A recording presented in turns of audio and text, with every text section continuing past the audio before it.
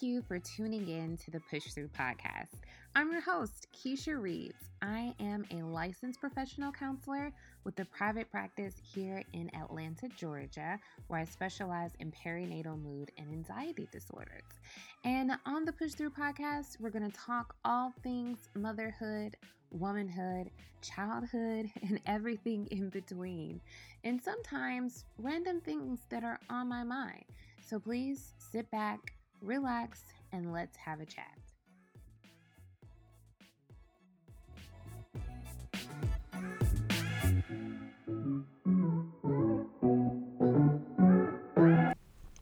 Good morning, everyone.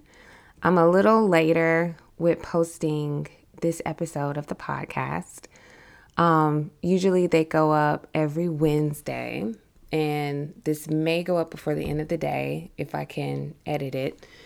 But usually I record like early and I'm on it, but my Zen has been off, y'all. So please forgive me.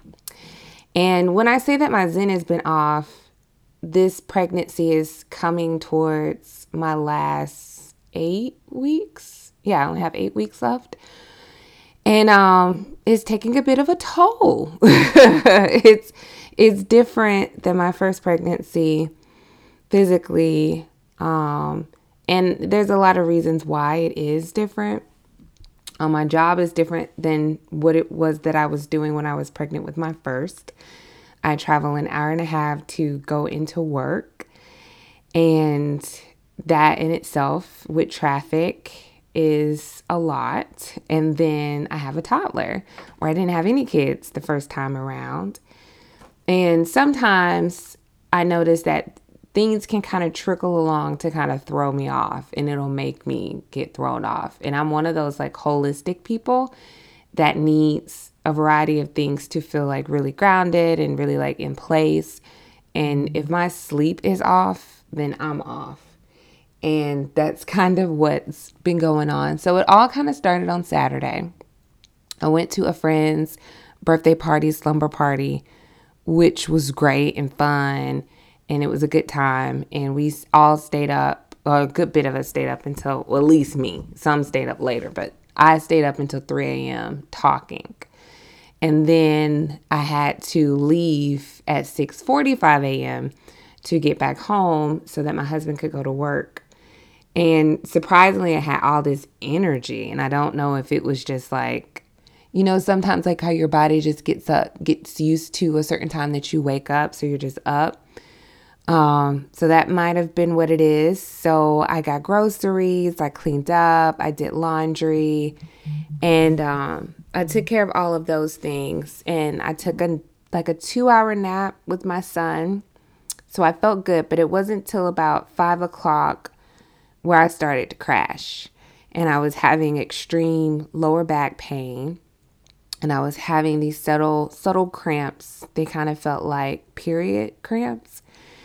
And I just kind of concluded all to like Braxton Hicks and just everything kind of getting into preparation. But it was just very uncomfortable and then starting to get tired. And I was like cooking as well. I made like some pulled pork sandwiches because it was Super Bowl Sunday, even though we didn't watch it because my husband was at work and I wasn't that interested. But I did make pulled pork from scratch. So I had to like roast and simmer and saute and all that stuff of this pork and marinate and all of that stuff. And that took like a couple of hours to do. And it was really delicious. So then that night, I didn't sleep again.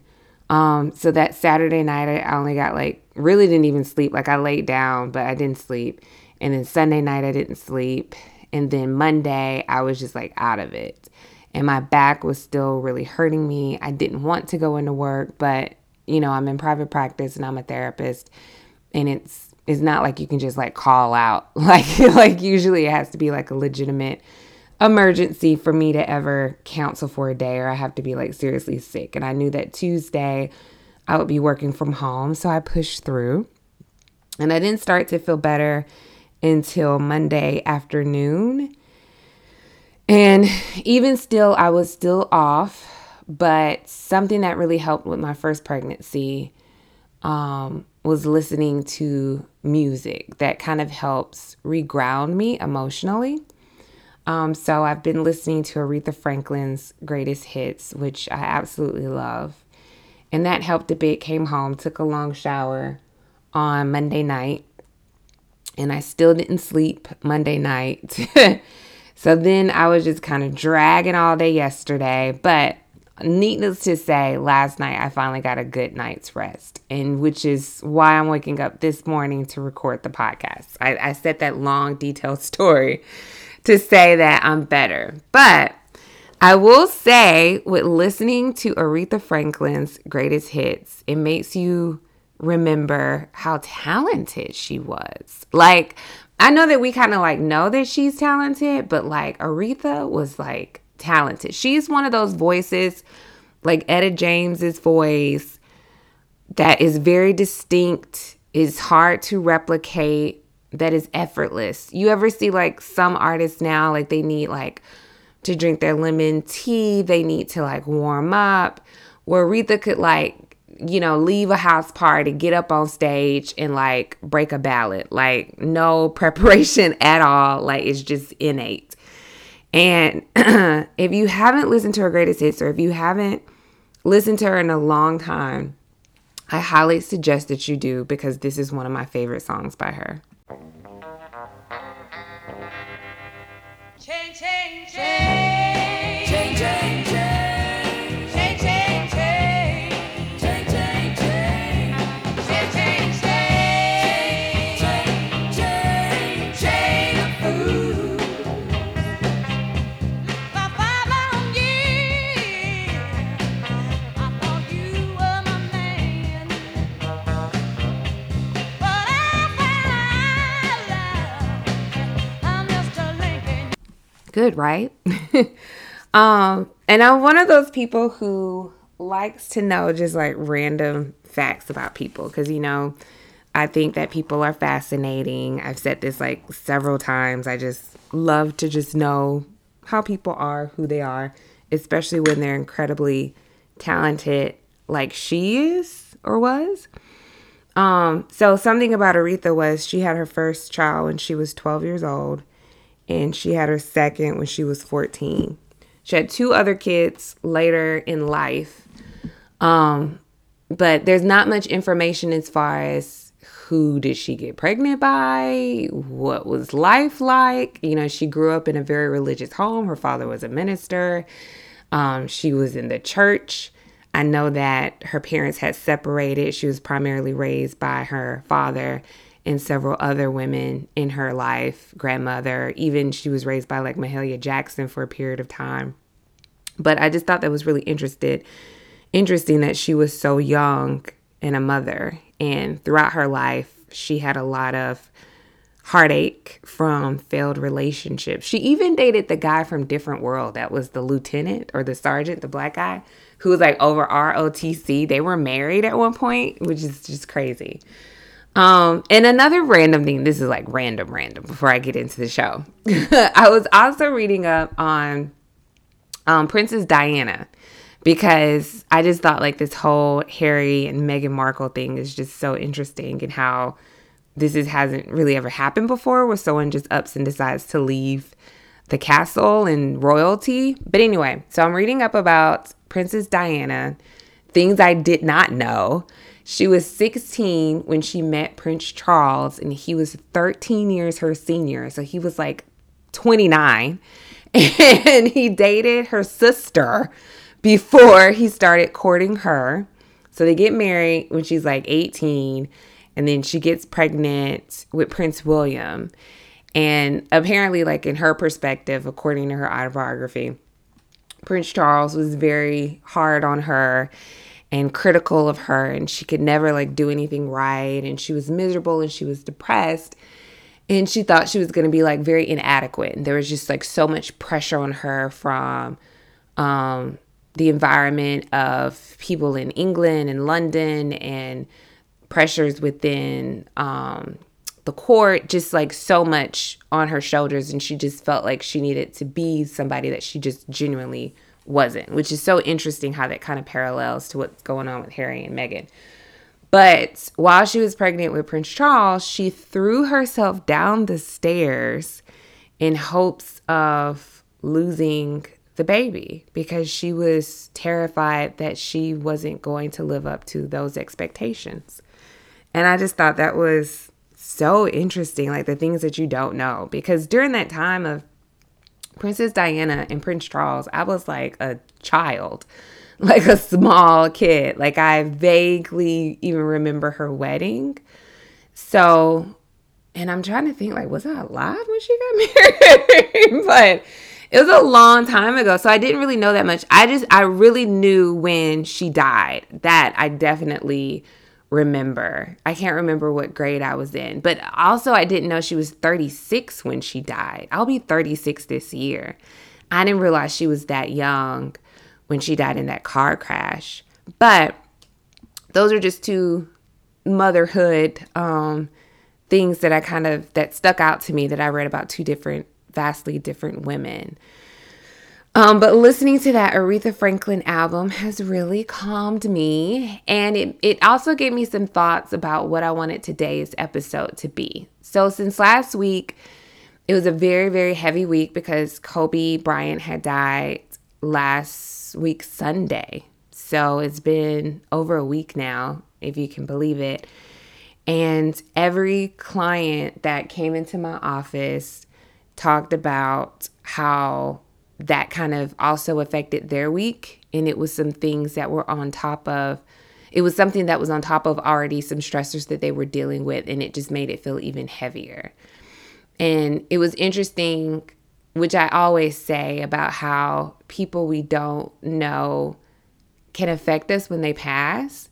And it's not to say that anyone should feel ashamed by it, because definitely people who have prominent status, whether in sports, in community, actresses, just celebrities in general, they can influence us, and we can, grow up with them, and we can have seen them for years. We've never met them. We don't know, them personally. But a lot of times when they die in a tragic way, it can really hit home, and it can give a lot of perspective. So initially I was going to make this episode about self-care, how to take care of yourself as a woman, as a human, as a mother. But then I started to think, as my Zen was interrupted, which Kobe probably played a part in that as well. And this was like a buildup of me just not feeling like myself. I decided that I wanted to go ahead and make this episode about my birth story and about how life was for me after I gave birth to my first. And another thing that probably threw me off, which this is random, I was watching all of these documentaries last week. Why? I do not know. So we got Kobe Bryant's deaths going on. Everybody's grieving. It's all over television. It's all over social media. Every time, you turn something on, it's there. I had clients that were talking about it. My husband was devastated, as I said in our last episode. And for some reason, why, I don't know, I decided to watch 3 documentaries all last week. So I binged watched Aaron Hernandez's documentary on Netflix.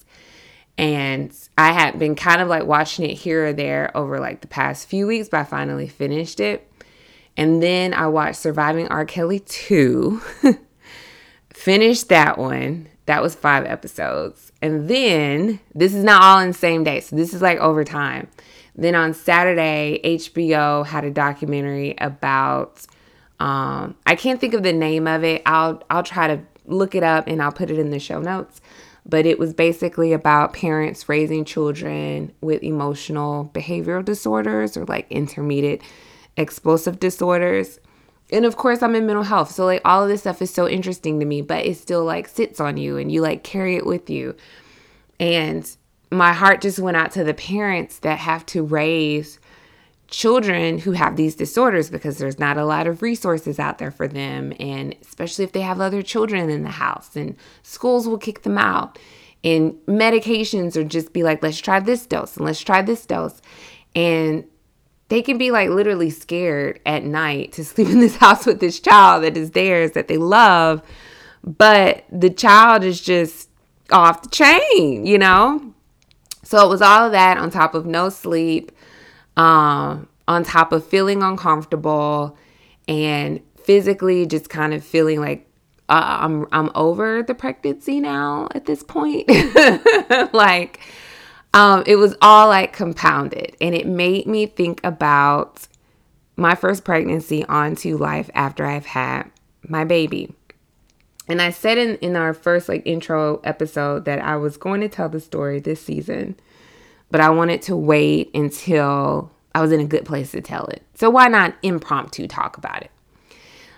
So during my first pregnancy, in comparison to this one, my first pregnancy was far more stressful than this one, and not stressful in anything that was going on with Ezra, which is the name of my son.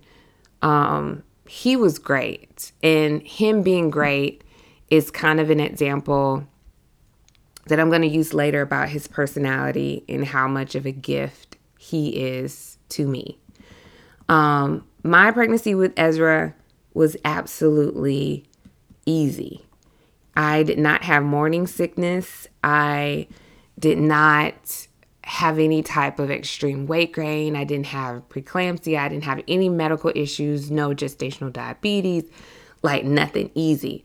I don't think I even started to really show until I was like 7 months pregnant, like show. I was able to run most of my pregnancy, like run like 5 miles at the park, felt good, exercised, stayed healthy, ate healthy. Literally would have moments where I would forget that I was pregnant because I had absolutely no symptoms. So physically, he was so pleasurable to carry. And it was the things that was actually stressful for me were outside factors. So it was October. I was due in January. January 22nd was my due date, 2017. So it was October 2016 that I found out I was getting laid off from my job. Now, at this point, I was doing private practice on the side, part-time, and I was working full-time for an insurance company where I was in their behavioral health department, being the person that authorizes behavioral health benefits for providers. And the company that I was working for was doing a massive layoff. Now, simultaneously, my husband had just graduated from a doctoral program and was studying to take his boards and had passed, but was having a hard time finding a job in his field because in Atlanta, the jobs were very saturated, and it was definitely a financial struggle for us at that time.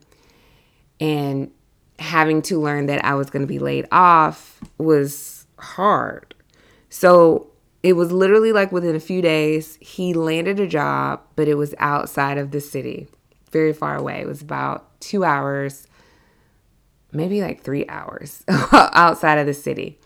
So we decided that, okay, so I'm going to get laid off, but you got a job, and we are financially are going to be okay, but we need to figure out where we're going to live. How can we get as close to where you're going to be working without leaving Atlanta completely, and how to prepare for this new baby. So it was a lot of quick decisions to make. So we decided to look for a house because my job were able to give me a temporary position in a different department until January 3rd. So it was fortunate because I was at least going to have medical insurance until January. Because, you know, like with my husband starting a new job, usually it takes about 90 days before your insurance could kick in. So that was a whole nother thing. So like all of these moving parts of having to like suddenly think about. So we started looking for a house. And we found a house closed within 45 days.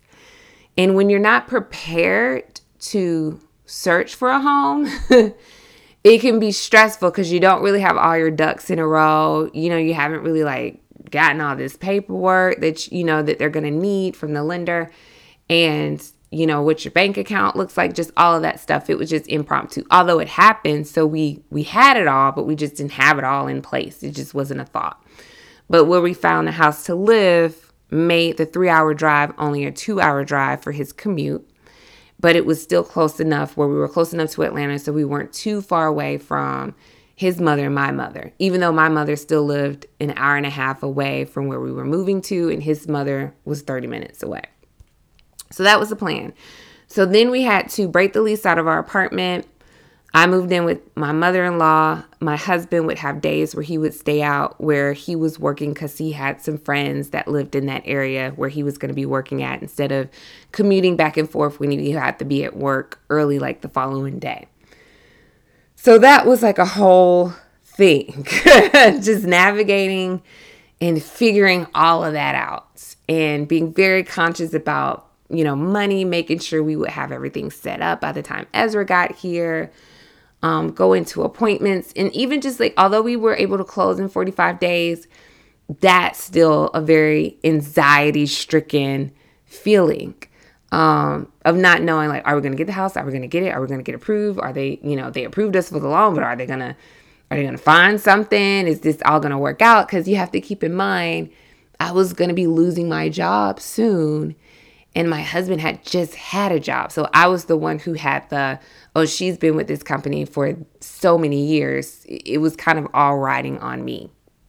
And we needed this all to happen before my last day with the company. So I had a lot of anxiety, a lot of anxiety. And sometimes I would be so anxious, I could feel my stomach tightening, and I would get Braxton Hicks. And that was when I was saying I would listen to Best of Anita Baker album or Best of Sade on repeat to kind of ground me and bring me back. So we closed. I was with my mother-in-law for about a month. Then we moved into the house and started to move things into the house like bit by bit, because things were all up in storage, and things started to kind of calm down. But it was very lonely a bit because, like I said, sometimes my husband would just stay out where he was working. My mother lived an hour and a half away. My mother-in-law, she was 30 minutes away, but she still works full time. And we were very far away from all of our friends. All of our friends were like on the other side of Atlanta. So we were about an hour and a half away from friends. So I would just be like in this empty house, this empty brand new house by myself. Because at this point, the job had ended. I had literally nothing to do all day, but just kind of just wait until my due date or whenever my baby wanted to show up. So then I go into labor on January 20th, 10 p.m. I start having contractions 5 minutes apart, and go into the hospital. My husband, fortunately, had just gotten off of work, had come home. We went to the hospital, checked in, and I had some pain meds. I wasn't dilated that much, maybe like 2 centimeters. So I was able to get some pain meds, get a couple of hours of sleep. And it wasn't until about maybe 4 o'clock I really started dilating a good bit, where the doctor said soon, I would be able to start pushing. So about 5:15, I was 9 centimeters. And she said, okay, we'll just start pushing. We'll see how this goes. Pushed maybe like 5 times. He came right on out. And it was not bad at all. like when I tell you, the pregnancy was flawless. Labor and delivery was flawless. Ezra just came out. I did tear, but it wasn't painful because a human came out of my body at the time that I tore. So it was like, what is really pain? I don't know, because there's so much going on. So that part wasn't bad. And he was a beautiful little boy. It's so crazy to think back at it. He had these beautiful almond-shaped eyes and his head full of hair. And I remember when he came out, I was just waiting to hear that he was going to cry, because I was just, you're just worried. And he cried, and I was also always worried about the umbilical cord wrapping around him. And could you just hear these stories about babies having the cord wrapped around them and them not being able to breathe? So that was a really big concern that I had. But my husband said when he was coming out, the cord was wrapped around him, but he kind of just threw his arm, like, get off of me, and just came out. And he was just precious.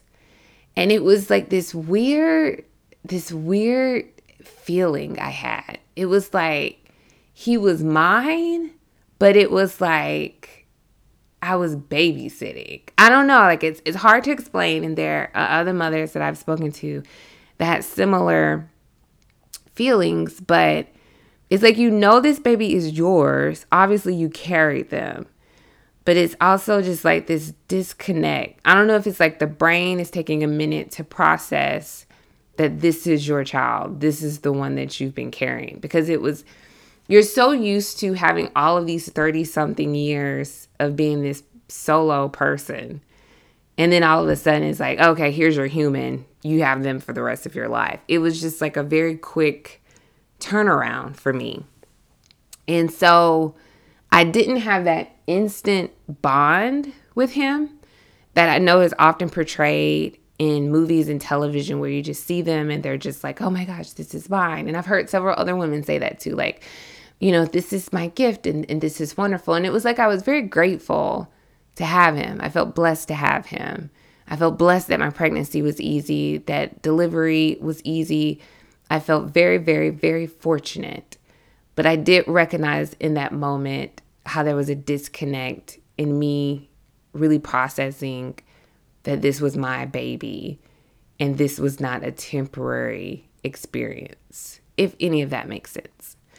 So then eventually we go to the room, milk's coming out just fine, breastfeeding goes just fine. He's doing well. I did not get any rest at the hospital. If people think that you get rest at the hospital, that does not happen. Someone is always coming into your room constantly, peeking, probing you, asking you questions throughout the night. There's no rest in the hospital at all. None. And so that was just kind of hard as well, because I was extremely tired from that starting point. And I told you, like, sleep is a huge foundation for me to feel normal. So that was kind of like the start of that. And he was still fine, chill, perfect, rarely cried at all at that point. And then I just started to kind of feel like I was captured or like in a prison, because I ended up being in the hospital for 3 days. Why? I'm not sure. I'm sure there was a reason, but I can't remember. And I just felt like I'm so ready to go home, because you don't leave the room. The baby is in the room with you.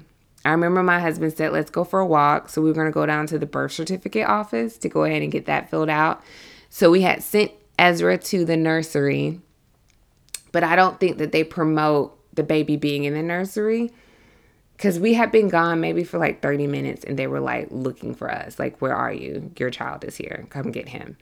And it was just I couldn't get a moment, but I didn't even stay in the birth certificate office long. And even in the walk back, it was hard because I was starting to be lightheaded and it was hard to walk because I had lost a lot of blood, and you're still bleeding after you have the baby. So I just didn't have that much energy, was lightheaded. So we came on back. And eventually I did get discharged, came home. My mother came for 2 nights, and that was helpful. My husband's mother came for a day or 2, I think. But this was also a weird thing that was playing through my mind, was I didn't want anyone to think that I didn't have a handle of it. So I already knew that there was this disconnect, and I'm trying to figure things out. although my milk flow came in well, it was still like an adjustment because you have this human being that's sucking on your on your nipples for like hours at a time, and it's painful, and your nipples are just getting used to it. So I had a lot of cuts, and there was even one time where I put Ezra down and I saw blood coming from the side of his mouth, and I freaked out. And I realized that my nipples were bleeding from breastfeeding, and it had come from there. And I felt guilty. Like, how could you be so stupid to be feeding him and you were bleeding? You know, how could you have put that in his mouth? And this is like in my head, which naturally, I mean, this shit just happens, you know? Like, there was nothing that I could have done about it. My nipples are getting adjusted. How would I have known? He's fine. But I started to have this like really hard internal dialogue with myself. So then the other thing that happened was baby blues hit. And I felt very emotional. And again, I was having all of this internal dialogue. And I remember my husband kept inviting people over. Well, I don't know if he was inviting them over, but people wanted to come over, see the baby. And these were a lot of his friends. And these were people who these were like men who weren't going to be, you know, Keisha, let me get the baby so you can go take a shower. Let me cook y'all a meal. Like, they were coming to like hang out and be hosted. And I felt like I looked a mess. And, you know, I have no shirt on because I'm trying to air off my chest. And I'm getting used to everything, and I'm getting used to him. And I remember my husband was like, oh, so-and-so is coming over. And this was like the fourth or fifth person that was going to be coming over in like the past week that we had been home. And I flipped out in the kitchen. And I just like started crying. And I was saying that I felt like I had no control. And like people were just making all of these decisions without me. And I was just like a prisoner in my home. And then I felt like everybody was looking at me because my mother-in-law was there. He was there.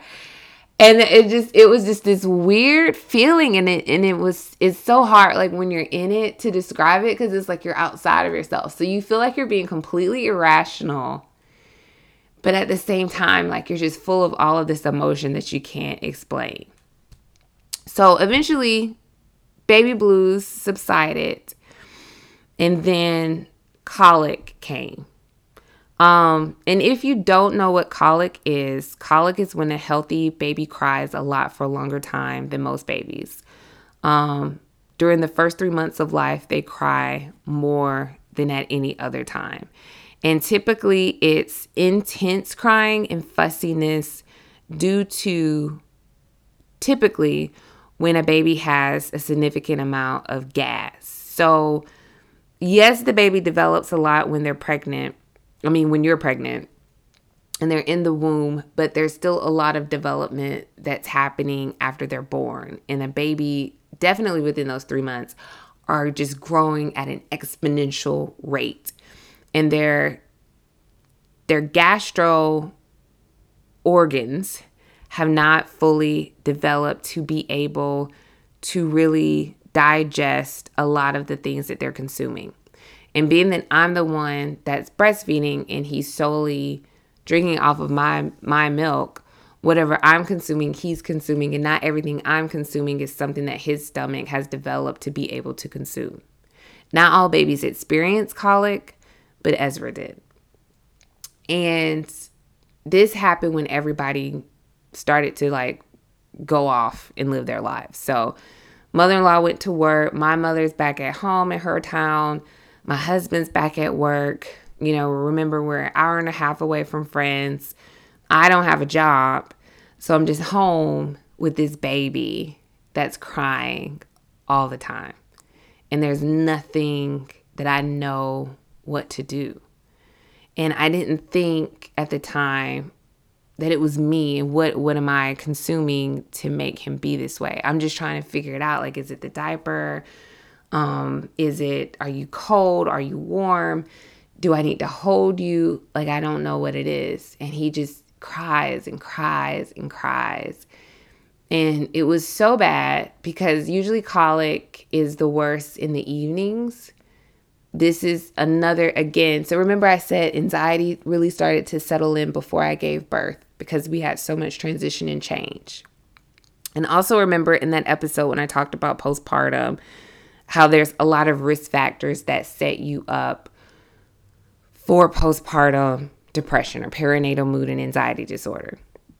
So all of my risk factors that I had going against me was far away from supports, not many supports, job loss, moved to a new house, husband 2 hours away at work, at home alone. And there was a financial change because I went from having my own money to not having it anymore, and being a new mother and carrying this anxiety over into postpartum.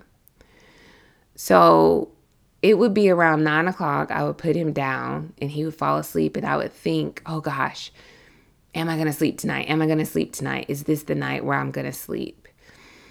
And then like clockwork, between 10, 11 o'clock, he would wake up and he would be up all night.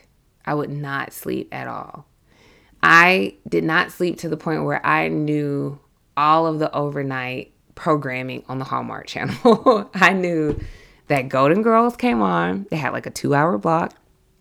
And then Frasier came on. They had like another 2-3 hour block. This is when I got into Frasier. Never watched it ever before. Heard about it. Knew it was this great show.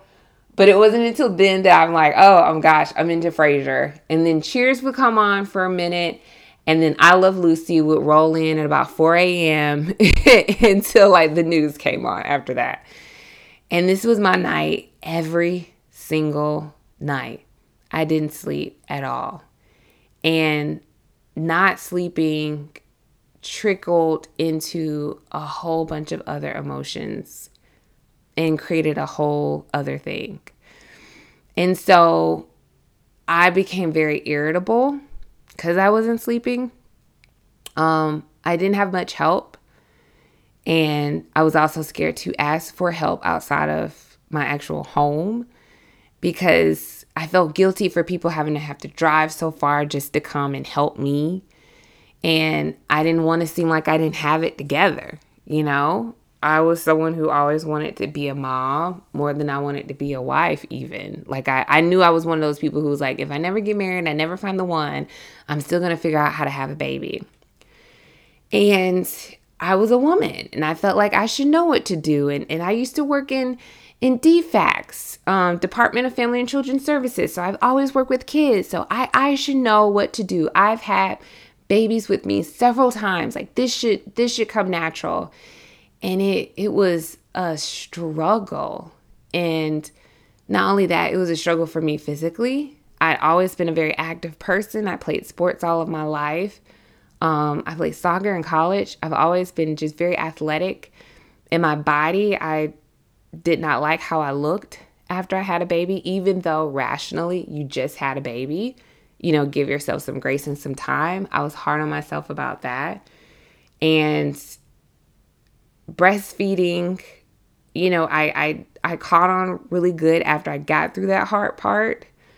But it was a lot to just always feel like you're just supplying somebody something. Like I can never leave him because either I'm going to leak or he's going to need milk or I'm going to be engorged. So I can't be away too long. So there was like this whole, like, I couldn't get a break of just being attached at all times. And then I'm in the house by myself alone for like days and hours on time. So there was like a whole nother like feeling trapped.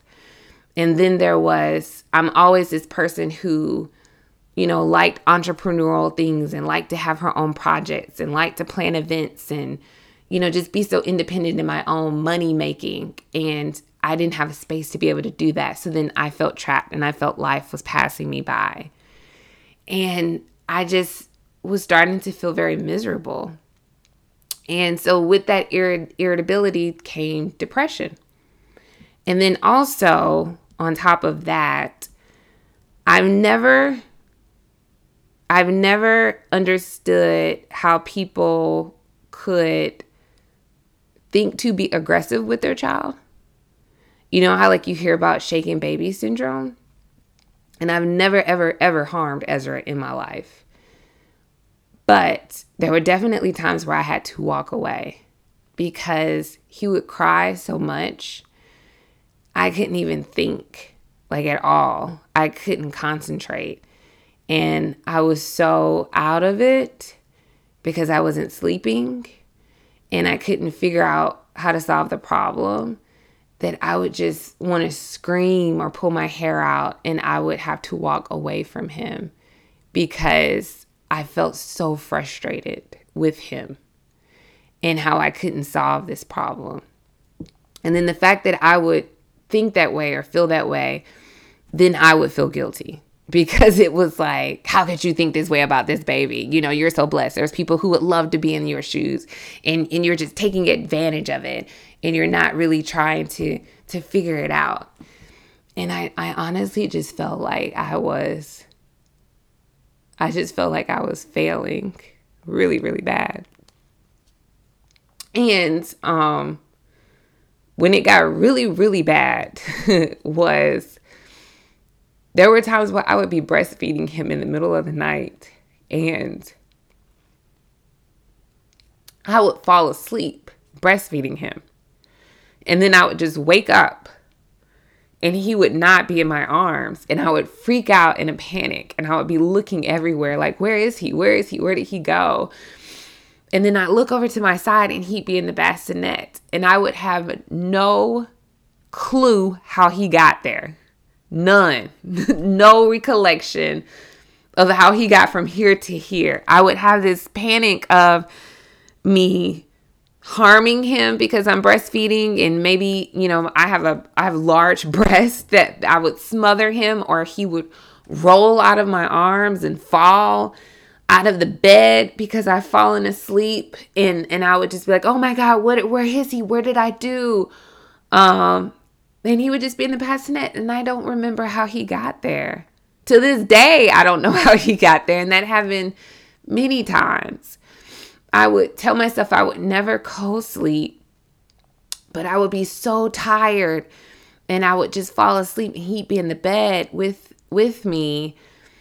And SIDS is real.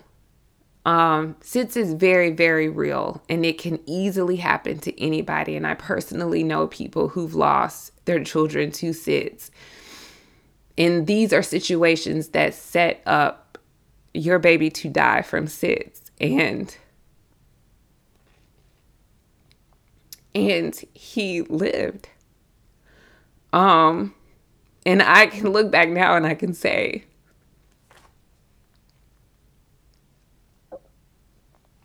that I was not in the right position to have been left alone with him.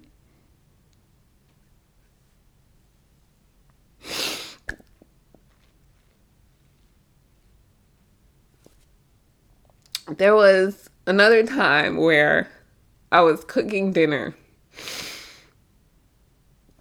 and they say that you should sleep when the baby sleeps.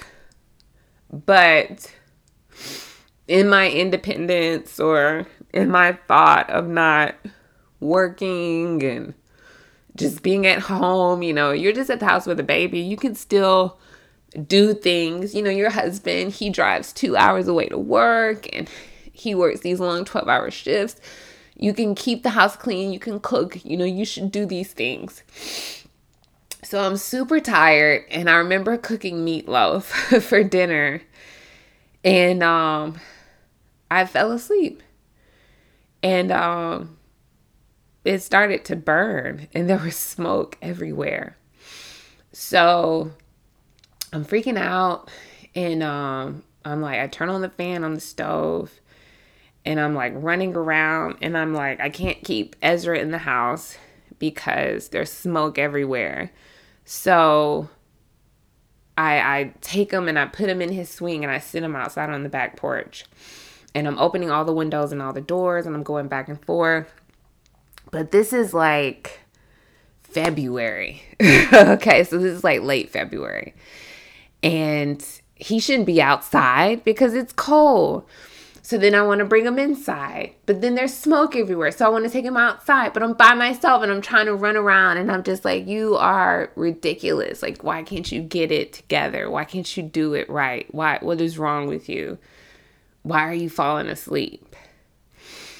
And then the last time when it got really, really bad was, there was one morning I was breastfeeding and my husband's talking to me. And I just see this image of this woman standing beside him. And he's talking to me and I'm looking at her.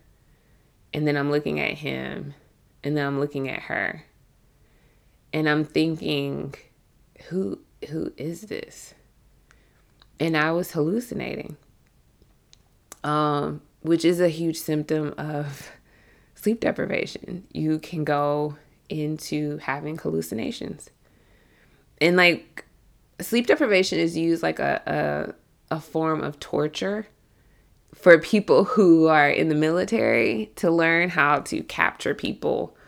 It can even be used as a way to train people who are in the military so that they'll be able to do what they need to do in all sorts of conditions, in war. And I was in it. I was in it. It was when my brother came to visit.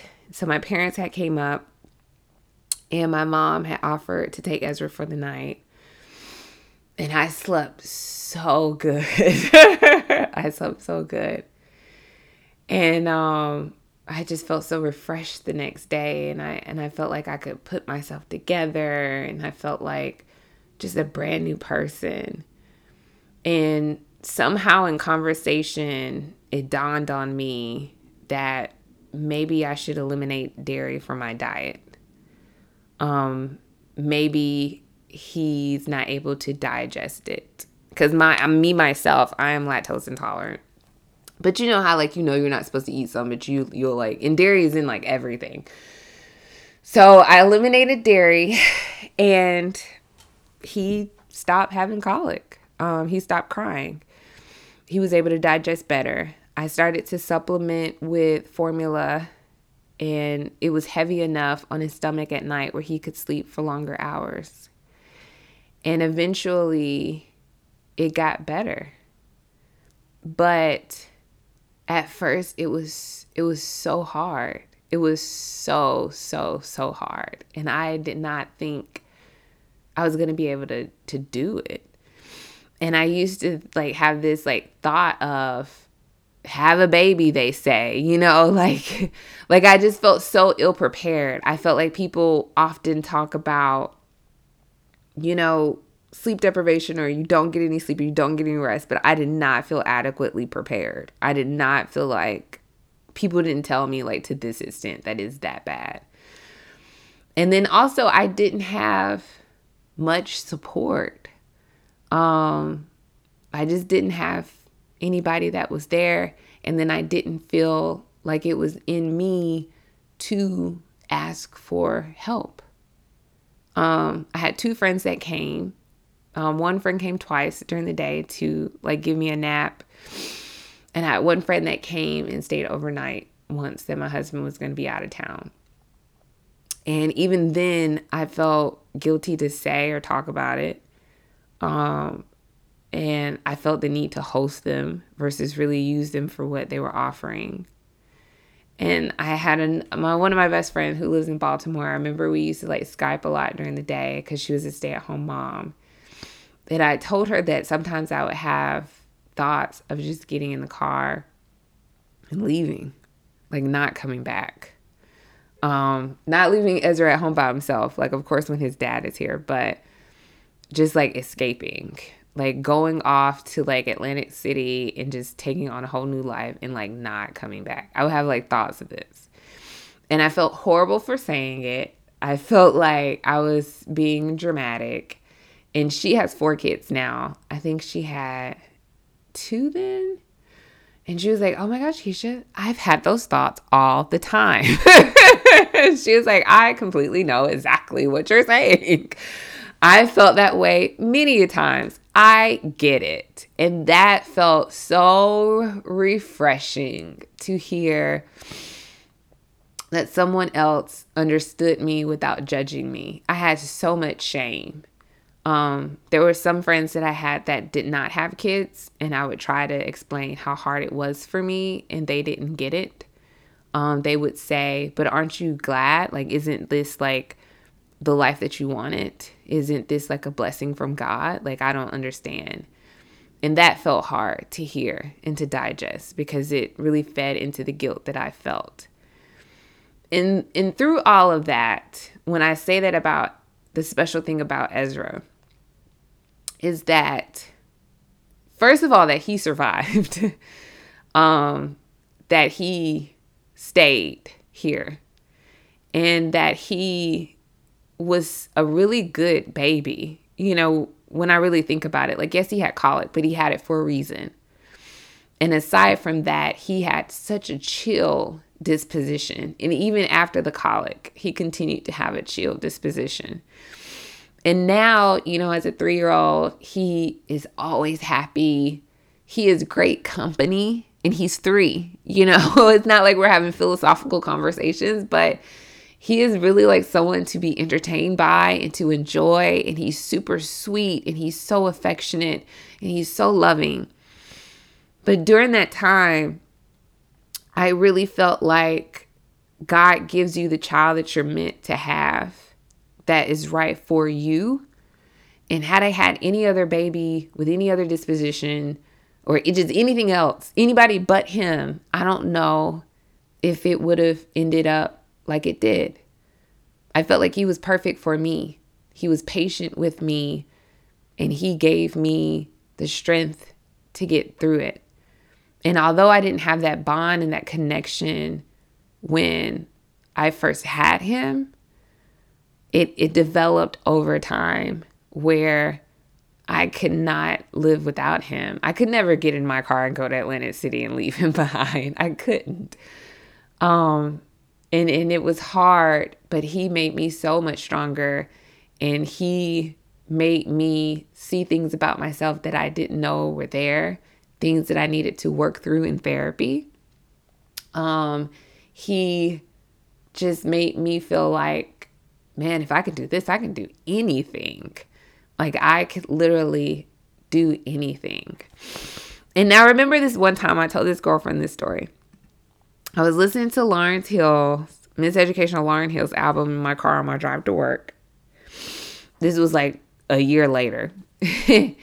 And when Miseducation came out, I was maybe like 5th grade, maybe middle school. No, maybe it was middle school. I can't remember. But anyway, so when you're a kid, sometimes songs come out and you don't know, like, you sing it and it sounds good, but you don't really get what the words mean until you're older and you've been through stuff and things kind of like stick with you.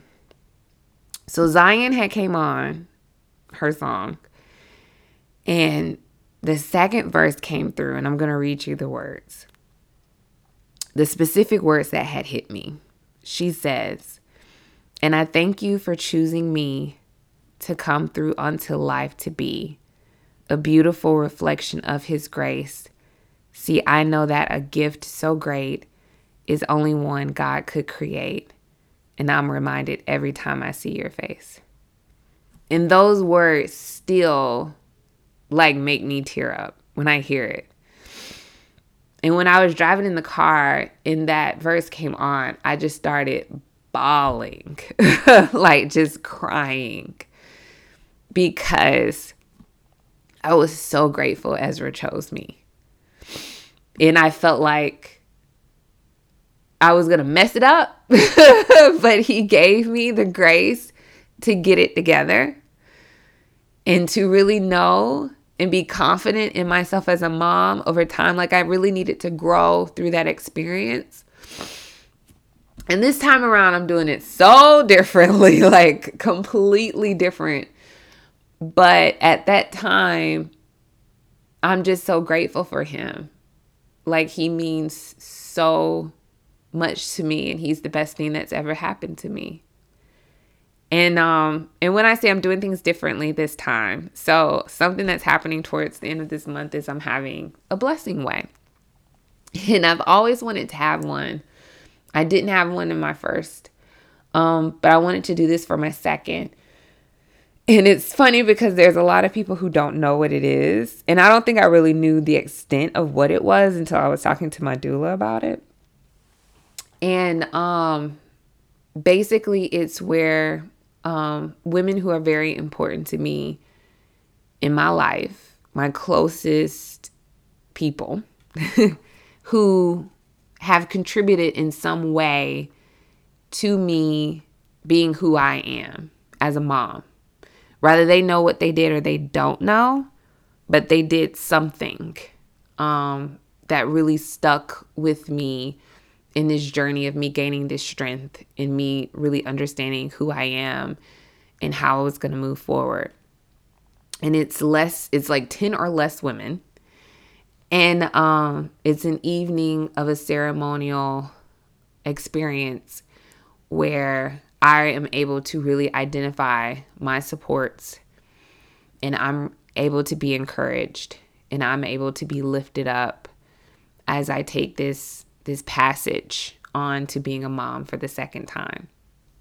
And I think like having this ceremony is me getting rid of the shame and me being very vulnerable and transparent and not feeling like a burden, not feeling like, I'm just interrupting people's lives and I'm wasting their gas to have to drive all the way out here. But these are people who love me and care about me. And if the shoe was on the other foot, I would drop what I'm doing to be there for them as well. And I'm so excited about it. I'm so excited about it. And I'm blessed to be able to have friends that would be there for me. I just need to use them. And I need to ask for help. And I think that we don't talk about that enough as well. I don't think we talk about how it's okay to not be okay. It's okay not to know what to do. And all you have to do is tap into your tribe. I don't have a lot of family. My husband doesn't have a lot of family, but our friends are our family. And that is a blessing. And in that experience, I think that had I called a friend like, hey, I have not slept, can you please come over? They would have come. If I had have said, hey, I don't feel like I'm doing a good job, they would have encouraged me. But people don't know how to help you if you don't ask, or if you don't even show that you need help. And I just wanted to put up a front or a facade as if I had it together when I did not feel like I did have it together at all. And another thing that I would like to encourage women to do is to tell their birth story. I feel like every time I do talk about it, it's healing to me in a way more and more. And it's just like getting it out. And people sometimes don't realize how pregnancy can go well, labor and delivery can go well, but the after experience can be very traumatic. People can have traumatic births. People can have traumatic pregnancies. But these are all a part of that maternal cycle that really affects us mentally, physically, and emotionally. And we take for granted how, yes, this is a great experience as far as being able to bring this child into this world. It is phenomenal. And it outweighs the bad. But there's still a lot that goes into it because it is a woman bringing a whole human into this world. And his adjustment is a lot of responsibility, is a lot of societal pressure. It's a lot of internal pressure that we can put on ourselves. And I think the more that we talk about it and the more that we support and we uplift each other, the easier and better it can be. I don't think, for everybody, it will always be like a walk in the park. I have a good friend and I told her she was like a unicorn because it was literally like a walk in the park for her. The whole thing, the whole before, during, after, until today, still walk in the park for her. And everybody's just not like that. And it is such a blessing that it is like that for her. But it's not like that for everybody. And it's okay that it's not like that for everybody.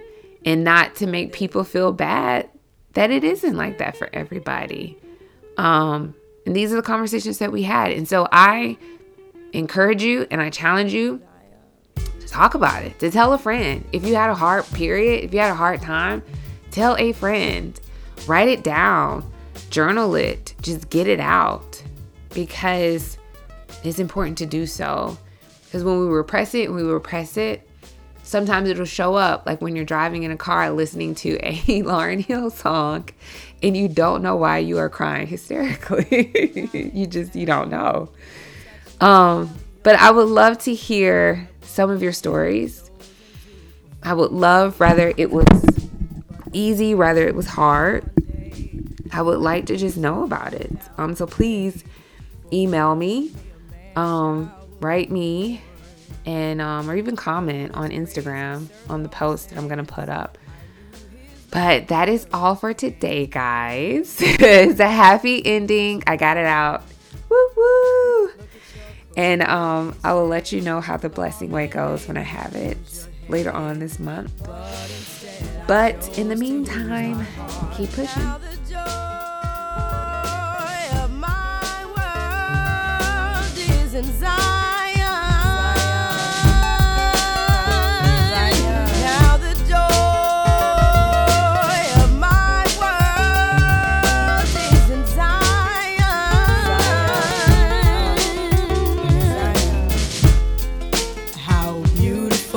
Nothing more than to wait at Zion's door. I've never been in love like this before. Now let me pray to keep you from the perils that will surely come. See, life for you, my prince, has just begun. And I thank you for choosing me.